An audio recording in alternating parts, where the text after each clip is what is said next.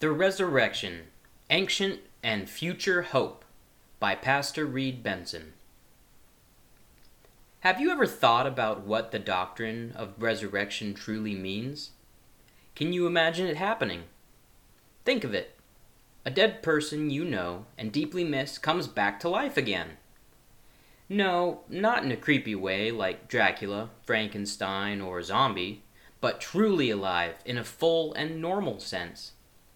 Visualize a loved one, perhaps your wife, your mother, or your young child actually living again, as fresh and healthy as they were before the crisis that took them away. You see, the resurrection of the dead, as a biblical concept, is all about life and living. It is your loved one breathing, laughing, and chatting with all the people who were valuable to you. An example of what this means to us is described in the story of Jesus raising Lazarus from the dead in John chapter 11. Let's recall the basic facts. Lazarus, a young man who was a close friend of Jesus and beloved brother to Mary and Martha, died of a sudden and premature illness. Then, after he had been mourned and buried, Jesus came and called him forth from his tomb. Lazarus, the same young fellow as before, not some ghoulish caricature, was alive and healthy, ready to live, eat, work, talk, sing, play, and do all the things that any healthy young man would do. To build a Christian eschatology, it is paramount to give a key role to the doctrine of the resurrection of the body. Without the resurrection, all other end-time events have little meaning. Theologically, the resurrection of the body is an ancient Hebrew teaching. Its eschatological implications are dependent upon its historic validity as the culmination of redemption for all men since Adam. Many critics claim the resurrection is a rather recent doctrine, having developed in the New Testament era. However, by undercutting its historic depth and confining the doctrine to the New Testament, skeptics are able to emasculate it so that its future relevance is lost. After all, if it were not true from the beginning, why would it be true now? Therefore, a defense of the resurrection of the body as an Old Testament concept of eternal life builds the platform that allows its course to be traced through history to its future fulfillment.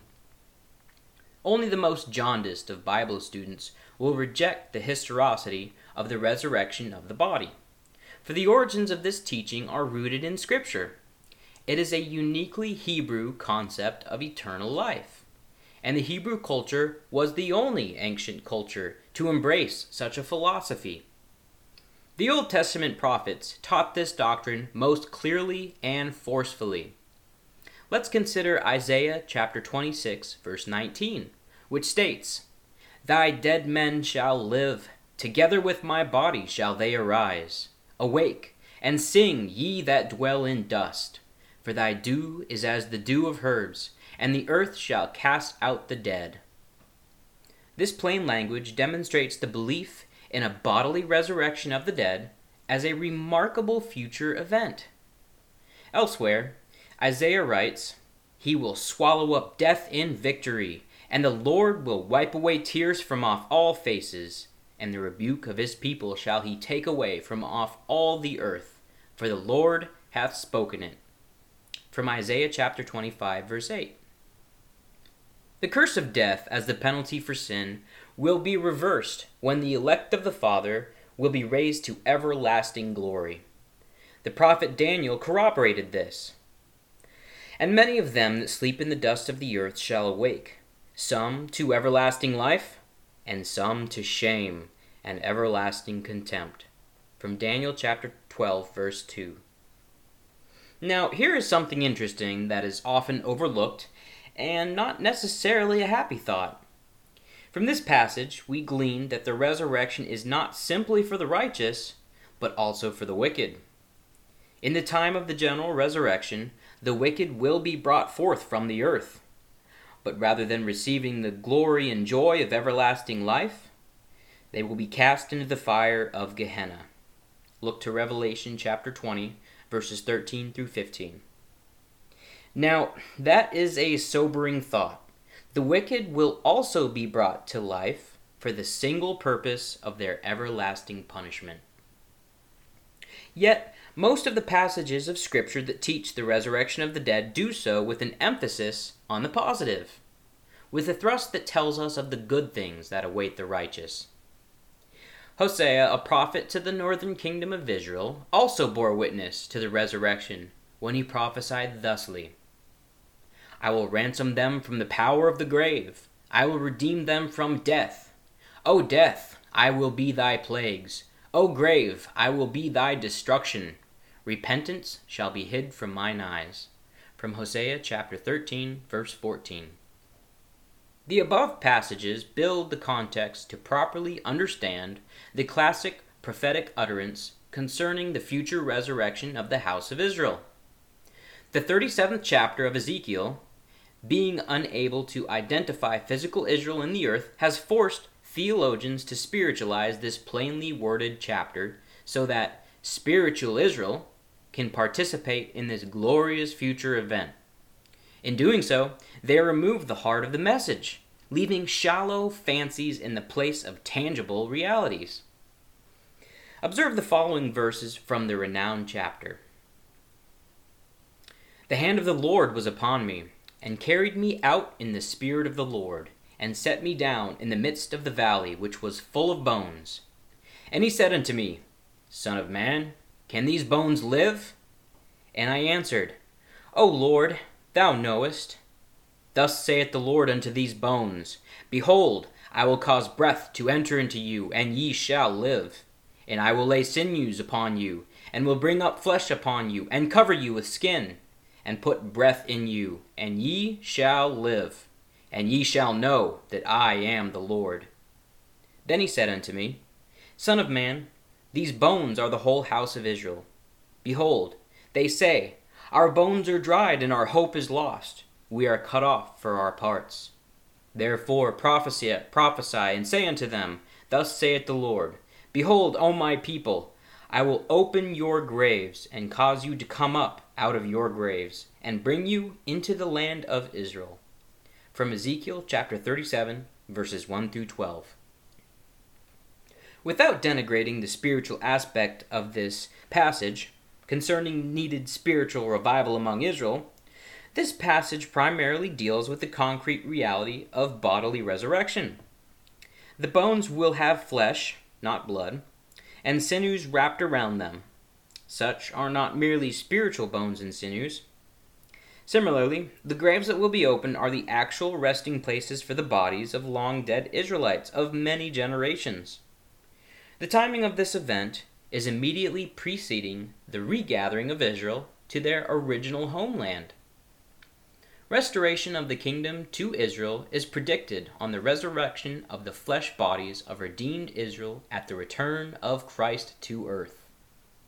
Many a Bible critic has attempted to discredit the doctrine of the resurrection of the body by claiming that this teaching was borrowed from the Persians during the Babylonian exile of about 586 BC. This is patently untrue, and there exist sufficient Old Testament references that predate the exile to prove such a claim to be false.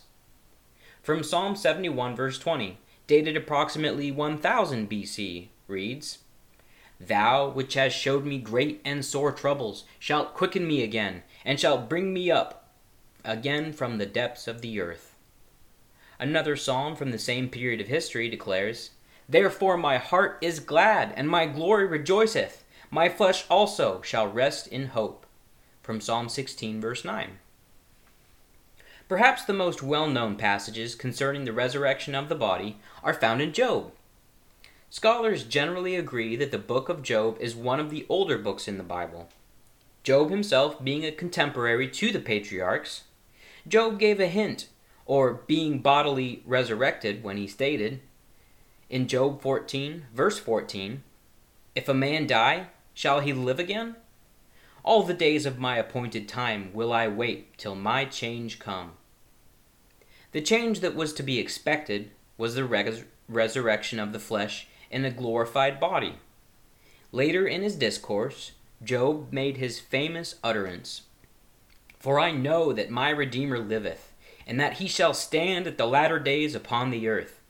And though, after my skin, worms destroy this body, yet in my flesh shall I see God."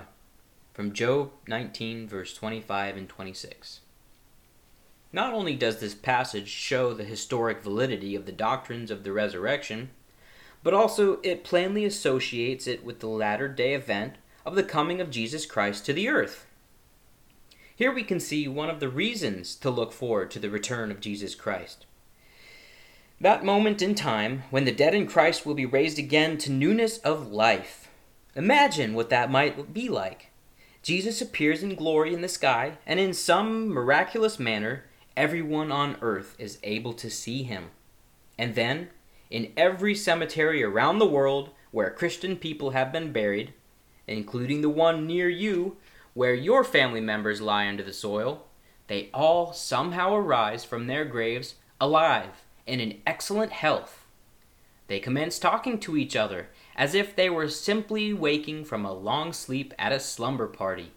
Yes, this may be hard to wrap our minds around, yet that is what the Bible teaches regarding this doctrine.